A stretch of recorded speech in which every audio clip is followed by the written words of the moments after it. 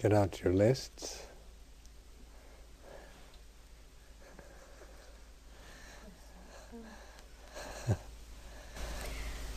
You advise us a lot to reflect, a lot about reflecting in our practice on the teachings. And I wondered if you could give some suggestions as to how to go about this. And it's obviously very different from thinking. Because I find if I sort of sitting in meditation try and think things out, I usually end up falling asleep or getting totally lost. But it seems to be something that happens more when one's like doing something. But I wondered if you could say something about that.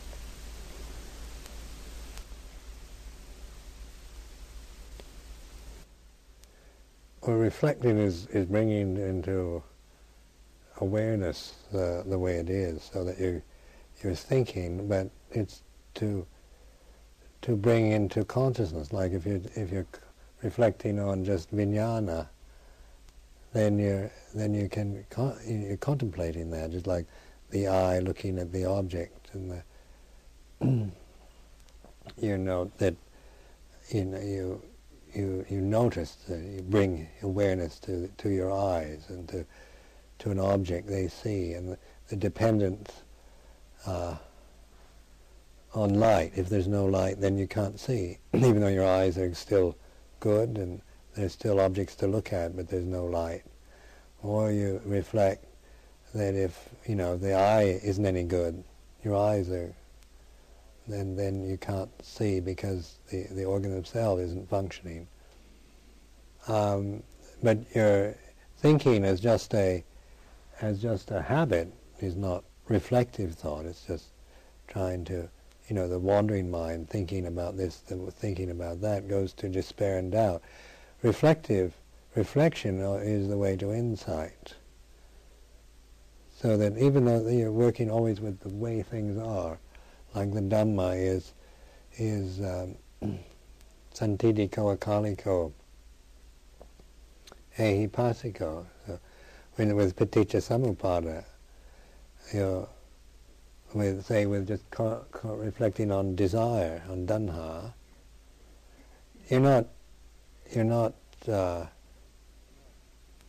abstracting it, like thinking desire as something something out there, but noticing that feeling, that in you when there's desire, when there isn't desire. What the nature of desire is. So the teachings of the Buddha are always being applied to the immediate time and place, to here and now.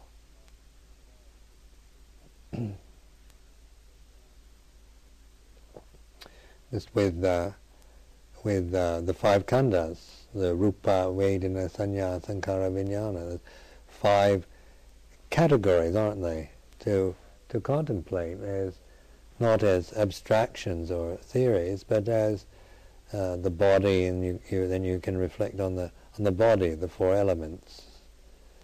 You can reflect on Vedana, the feeling, pleasure, pain, and neither pleasure nor pain. And contemplate the Sanya, the ability to perceive things as something or other. And then Sankhara, as the volition of your mind that goes towards proliferating, attaching, or rejecting, or whatever, toward the perception. And all this is in consciousness. There's the eye, the ear, the nose, the tongue, the body, and the mind itself.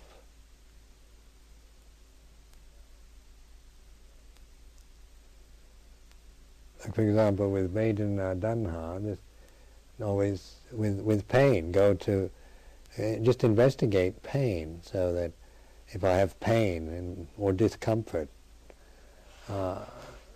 then the Tanha would be the desire to get rid of it. So that the Vedana Bhajaya Tanha, in that sense, is quite obvious. The desire to get rid of the pain or get away from it. Tanha Bhajaya Upadana. Upadana, what is the grasping? And upadana, the clinging, the holding on to something. The bhavadanha, gamadana, bhavadanha, vipavadanha, and the grasping of that. The obsession, the clutching and grasping tendencies of the mind, either through wanting them or wanting to get rid of them.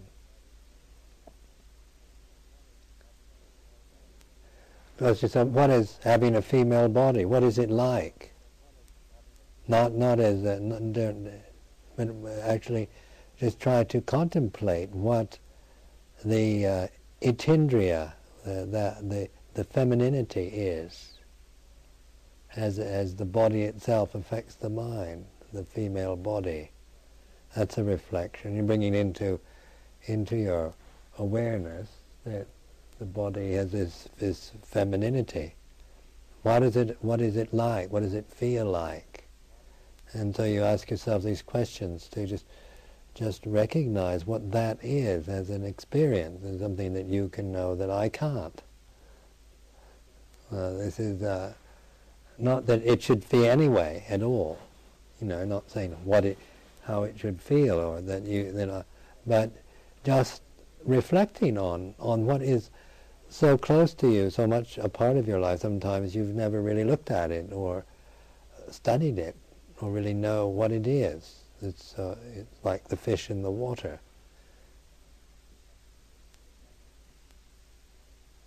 Then dukkha, the Four Noble Truths, the arising, the cessation.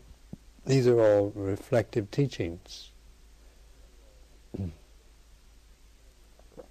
Like reflexive ability to, the reflexive mind, a mind that can look at itself.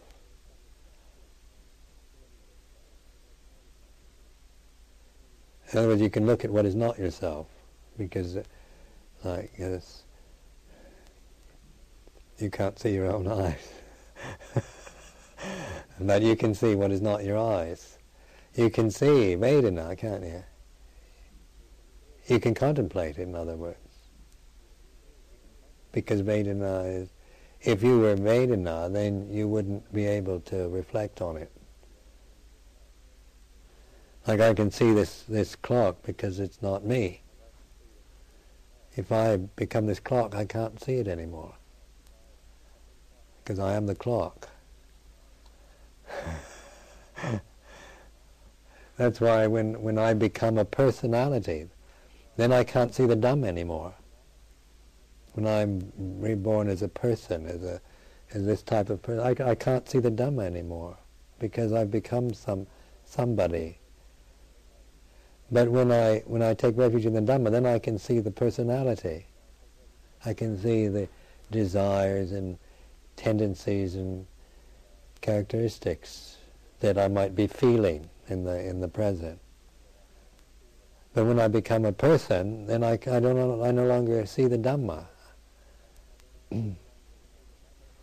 Because a personality can't see Dhamma, but the Buddha Dhamma can see the personality. That's what refuge is, taking refuge.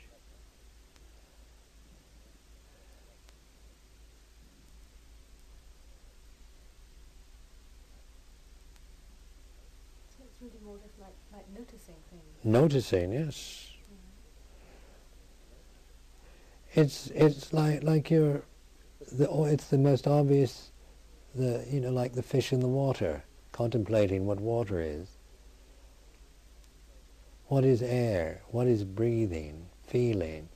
These are all so much a part of our experience that they go unquestioned in most people's lives. I mean, it's easier to read about femininity and what women are than it is to contemplate that as you're actually, because you have that actual condition with you, isn't it? It's easier to read about how all about breathing and how the lungs work than to actually contemplate your own body breathing. Or you've got all the organs in your body, liver, spleen, kidneys, stomach. But then we tend to go to charts and books and study anatomy from a chart, because we don't and not remember that we actually have a heart and lungs and kidney and all that right here. So in your reflecting, you're remembering the way it is, what it is to what cold is, what feeling hot is, what feeling cold is. You're noticing what neither hot nor cold is. You're noticing when what happiness is, what sadness is, and that all these conditions are impermanent. Because the whole purpose of reflection in this insight practice is to penetrate so thoroughly everything, so that there's no longer any doubt about it, any more delusion.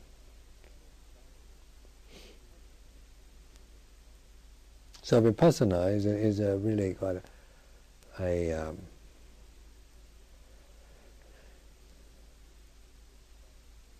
it's just to keep that continuous kind of reflection going. That's where it carries on, integrates into daily life. It's not just, you don't want to just do vipassana under special conditions. You want, it's something to develop in daily life, in work, and in relating to others, to the society.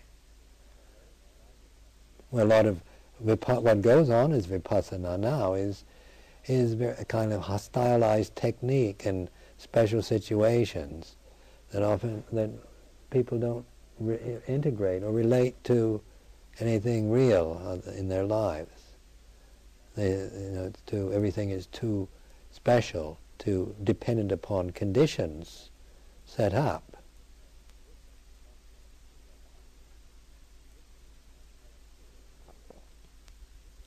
Like just noticing what sexual feelings are.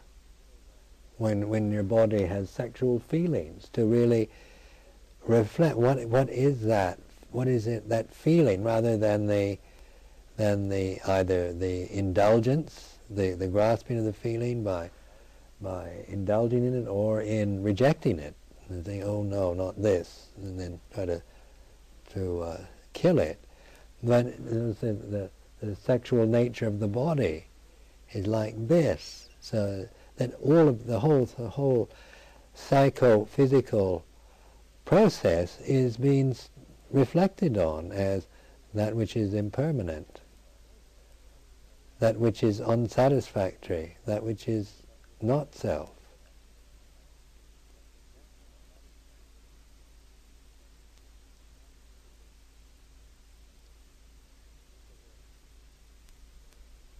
Because this life, this birth to death, is a very powerful experience of being under tremendous powers of feeling. And as we all know, having a human body it's a very heavy and very strong experience for every single human being. And if misunderstood or taken in the wrong way, then it just is it can be just such misery and suffering. But when seen for what it is, then it is Dhamma. I think it's like an ordeal. You know what an ordeal is, where you're put to a test. Like in African tribes, or the boys are taken out with a certain age and put into the jungles, and they have to survive. They have to go through this ordeal. And those who survive are can join the adult world. Those that fail can't. This is an ordeal. If you get through the ordeal, then you don't have to go through it again. You've learned what you need to learn through this. This is a great trial, isn't it? Being human, being born in this form, a lifetime of feeling pleasure and pain, heat and cold, strong impingement, having to put up with a body that gets old, sicknesses, the way we get attached to people and form, get very emotionally bound to people or emotionally averse to them, and it's the sticky world of the Aramana, isn't it? Everything's sticking on everything. And this is an ordeal, not to stick, to be a Teflon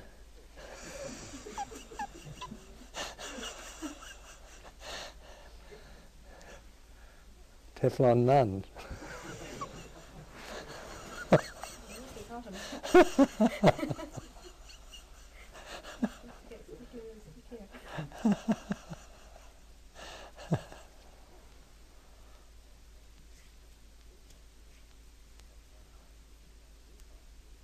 Sometimes people try too hard because it's very simple.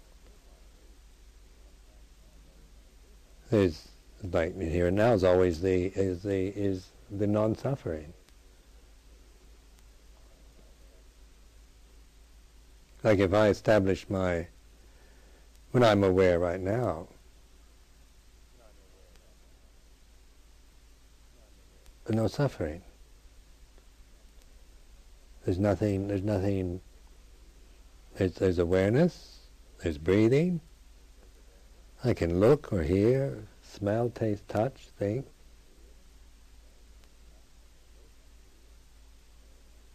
But there's no suffering. So that I'm reflecting on no suffering. There's no suffering at all now.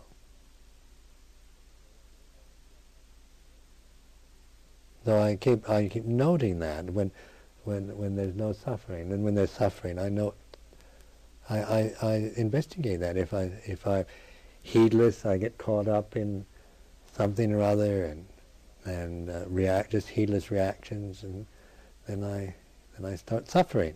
Think, grumble, and then that you get pulled into that, and you realize you're suffering, and you reflect. What is it? There is this suffering, and then you can reflect that due to attachment, to some kind of grasping.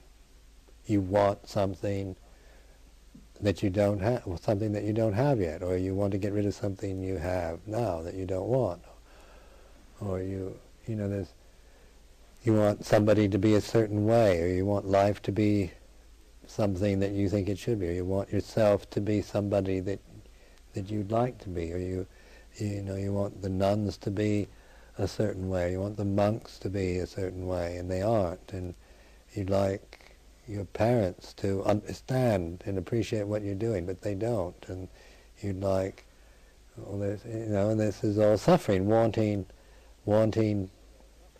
people. A lot of it isn't because you're attached to mean and nasty desires, like horrible desires, but attachment to even the highest ideals, like just wanting your mother and father to appreciate what you're doing, and thinking about that and dwelling on that is suffering. But when you can see that wanting somebody to like you or appreciate you, understand you is, and they don't, and you want them to, then you suffer. So then you stop making that request or demand, expectation. Don't expect people to understand.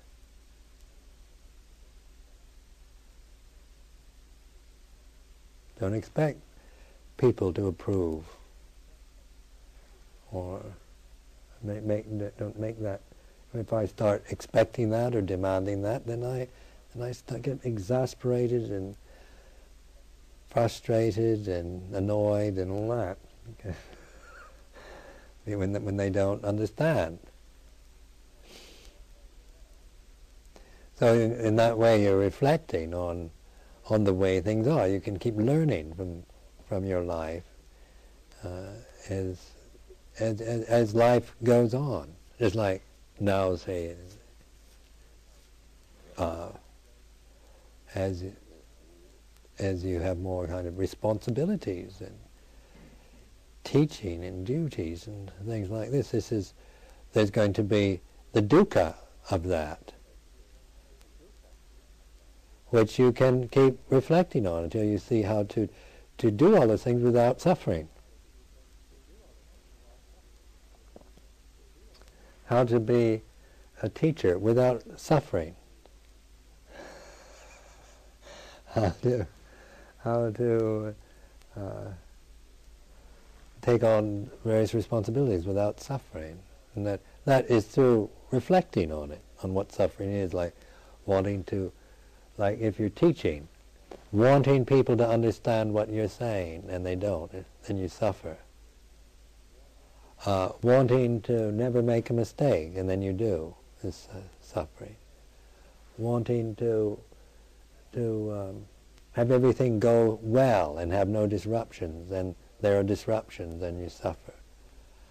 Wanting harmony in the community where everybody's in harmony and everybody's getting along, and then they end up with quarrels and fights, and then you suffer. So you keep reflecting on that. If like, say, if suddenly the monks started quarreling, and then here I've been teaching you monks for so long now, and not to hold on to things, and I'm just fed up. I'm going off and live in the cave by myself. I could say that just as a kind of punch to knock him one, but if I'm suffering because I don't want, they're doing something I don't like and I don't want them to do it. But if I'm mindful, then the quarreling is recognized, not dismissed. It's not approved of, but one isn't creating anything personal about it. One isn't overreacting, isn't making anything about it really. And then you can point it to the people. You can just point it out, what's happened. You can point directly to the way it is. And that has a great powerful effect on people who forget or get carried away with their feelings.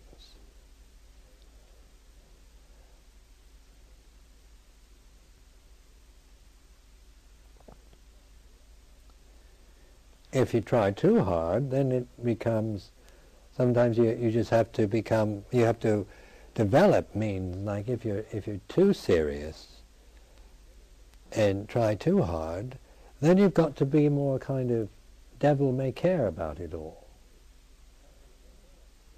Like if monastic life has just become kind of dead serious, intense, striving and struggling to get nirvana, then you've got to develop more of a devil may care kind of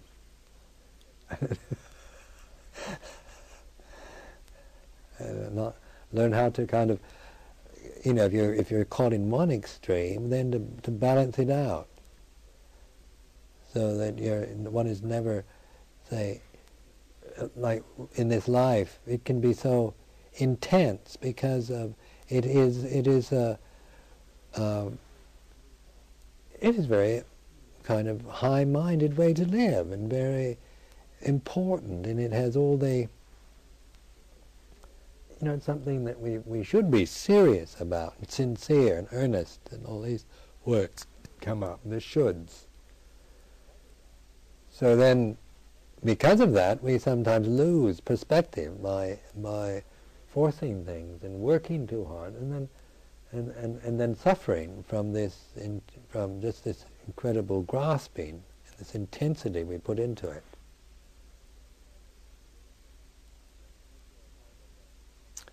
And if you're kind of a easygoing, never really getting down to anything type of person, where you can always put it off till tomorrow, never mind, and why ben rai, and so what, and that then you need maybe to go to the other extreme of really pushing yourself, really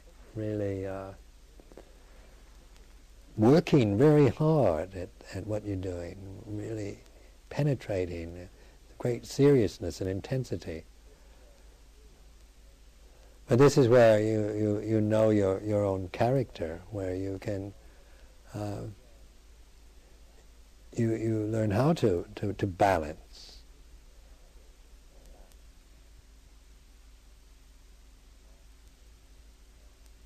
Then asking yourself,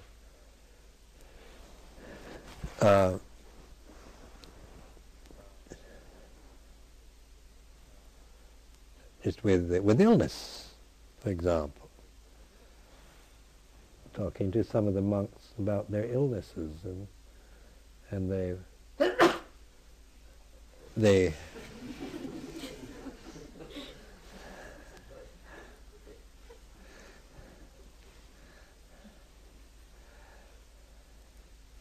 being able to look at that not being able to do what you want, and having the tendency to get depressed, and with the uncomfortable physical feelings and so forth. Then reflecting on it is just to bring into your awareness the feeling of maybe of not feeling and not having energy, or having a headache or a fever or whatever, and really kind of asking yourself, can I bear this? Is this, or do I want to get rid of it? Am I impatient with it? What are your habit tendencies in regards to physical illness or pain, that which you don't want? If you're a very busy person, you've got a lot of important things to do, and then you get sick, and then you think, oh, I can't. I've got all these important things. Like the whole world is depending on me to get everything done, and I can't give in to this sickness. And we become we push ourselves, force ourselves, because we can assume that our position, our influence, our presence is somehow of great earth-shaking importance, and that if we fail, then a lot of people are going to be disappointed, or things will get out of, go off and crash, and then the mind goes on into endless worries. That's where it's important for you to really see the priorities always with the mindfulness and the reflective practices, and not with the duties and obligations on the worldly plane. Because the worldly responsibilities and duties oftentimes just take our minds over. It's so important to serve the society and be somebody and do this and do that, that we need to always put the priority of our life in as the Dhamma, which we can reflect on those traps of the mind where we can get pulled into these very strong obsessive compulsive tendencies, which can be very altruistic, very high-minded, not just of a low or mean nature at all.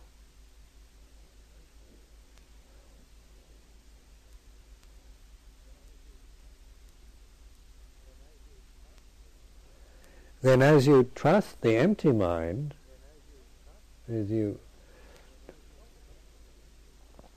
to cultivate that, to be nobody, and to be no thing, just and study that so carefully that you more and more you incline towards non-grasping of any sort. As you reflect on what it is, that when you realize non-grasping, which is nibbana, then you cultivate that. Do you know when you're not grasping? When there's no grasping.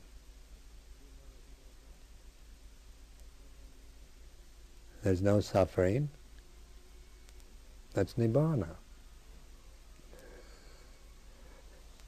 Simple as that. Then the doubt comes. You mean I've realized nibbana? You mean it couldn't be that simple. I mean, it takes, little old me certainly couldn't do that. And so the doubt is always, the very powerful delusion of the mind. It's not to believe that you are someone who's realized nibbana, but to realize non-grasping.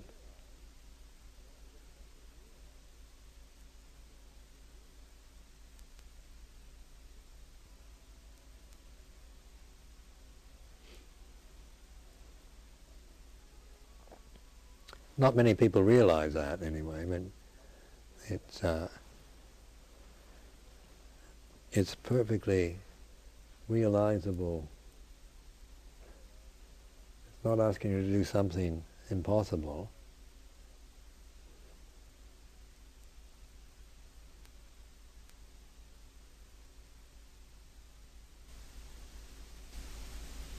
I was very much struck a few weeks ago. I was talking with you and saying about how one had to have confidence in one's intention. Meaning, what I was implying was the intention to do good or to be helpful or something.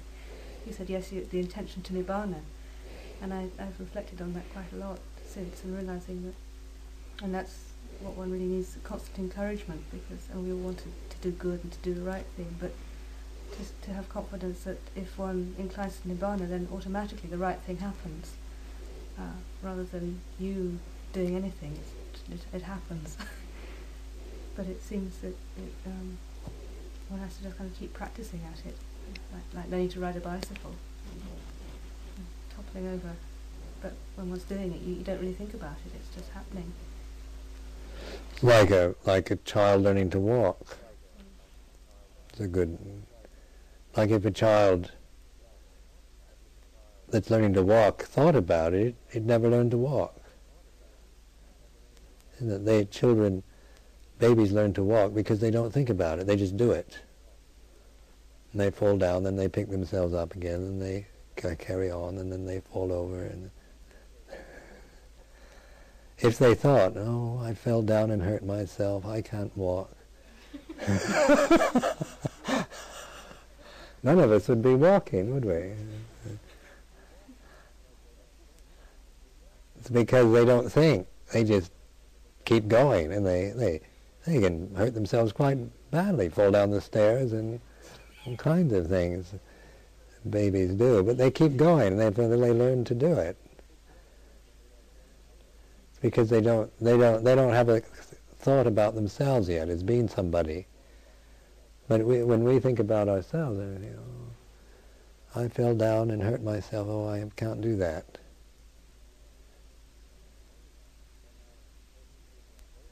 And in the holy life, then the intention is the realization of nibbana, and which means it's the human realm of non-grasping, realization, because that's where the delusion is in the grasping of this conditioned realm. When there's non-grasping of it, then conditioned realm's all right. I mean, we don't make problems about the conditioned realm. we can adapt and cope with it as it happens to us, and we can be of great blessing to it, to the conditioned realm, when there's non-grasping of it. But when there's grasping of it, then it's like you're blinded by what you're grasping. So even if you want to do good, you're blinded by your desire to do good. So you end up trying to do good, and in the process manage to do a lot of not very good things. Like if I'm really want to be a good person, and I'm grasping that whole idea of being good, then I can't see. I'm not mindful of how things are. So I can just barge in here and do all kinds of good things for you, and not be aware that I've really upset you.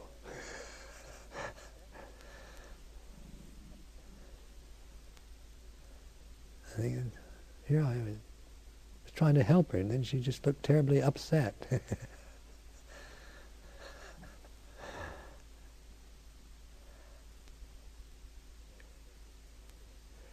The humility of this life, because you like to be able to sit here and not be caught into something, then to not have to become anything or be somebody, and to be content.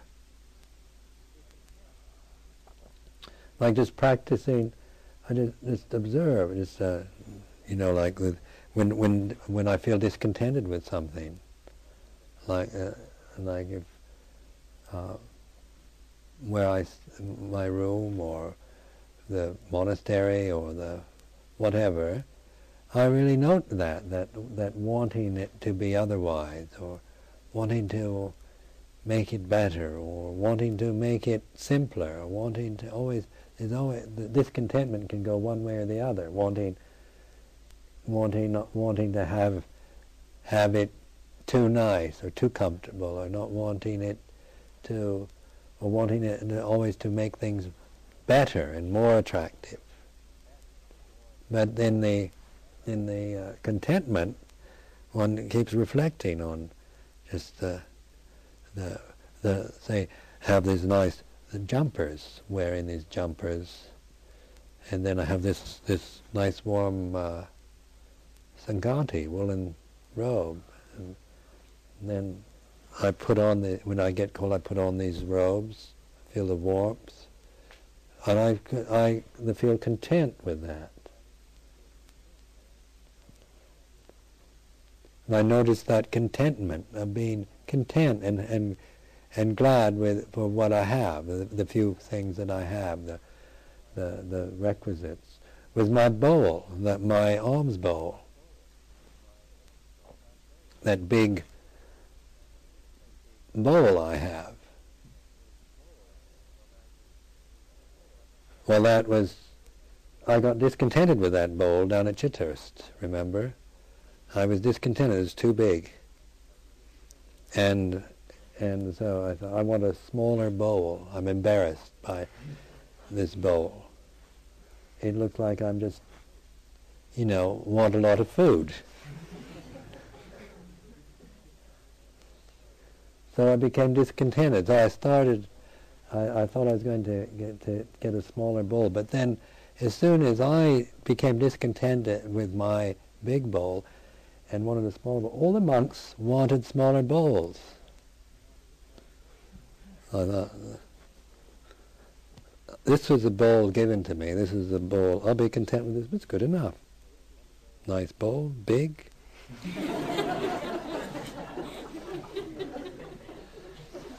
Thank you very much.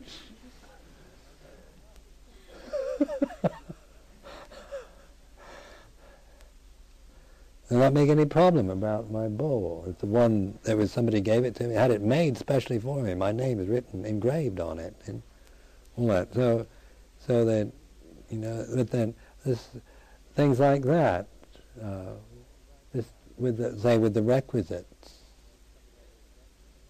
Then somebody gives you, offers you something, not like electric blanket or something, but that's not what you demand or expect. You don't think for me to be content, I have to have an electric blanket, or I have to have this or that. With the food, that's what I emphasize to accept the food given to you, and whether it's meat or pig's feet or snails or whatever, because then the idea is to accept what people offer, and practice contentment and gratitude with that, rather than saying I don't like pork, I don't want meat, I'm a vegetarian, and I don't like this, and I don't want that kind of spicy food, and I don't like this, and I don't like that. So the way we reflect on food is to develop that sense of gratitude and contentment with what is offered. Then the place, the room that we stay in, or the monastery we're in, I'm content with Amaravati. And when I go down to Chittor, I'm content with Chittors.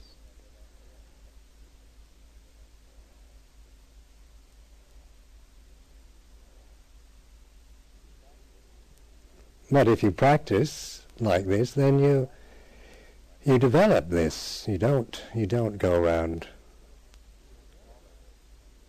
You don't follow those tendencies.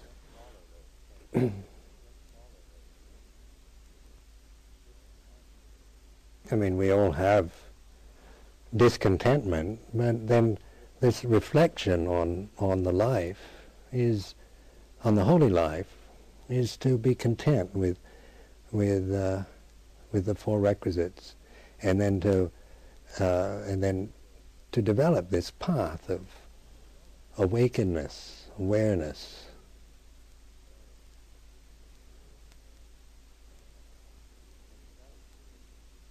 And it does mean that you have to do this if you want to really realize Nibbana. It means you really have to sacrifice your desires, all that you want and think you have to do. It's like the Holocaust, the total burning of all your desires, dreams, burn up, non-attachment, until there's nothing left but just that which is knowing and clear. As long as there's still desire, or even to do something good, and you don't see it, and you're attached to it and follow it, then you've not really let go. You're still in the becoming something. Still in the process of becoming.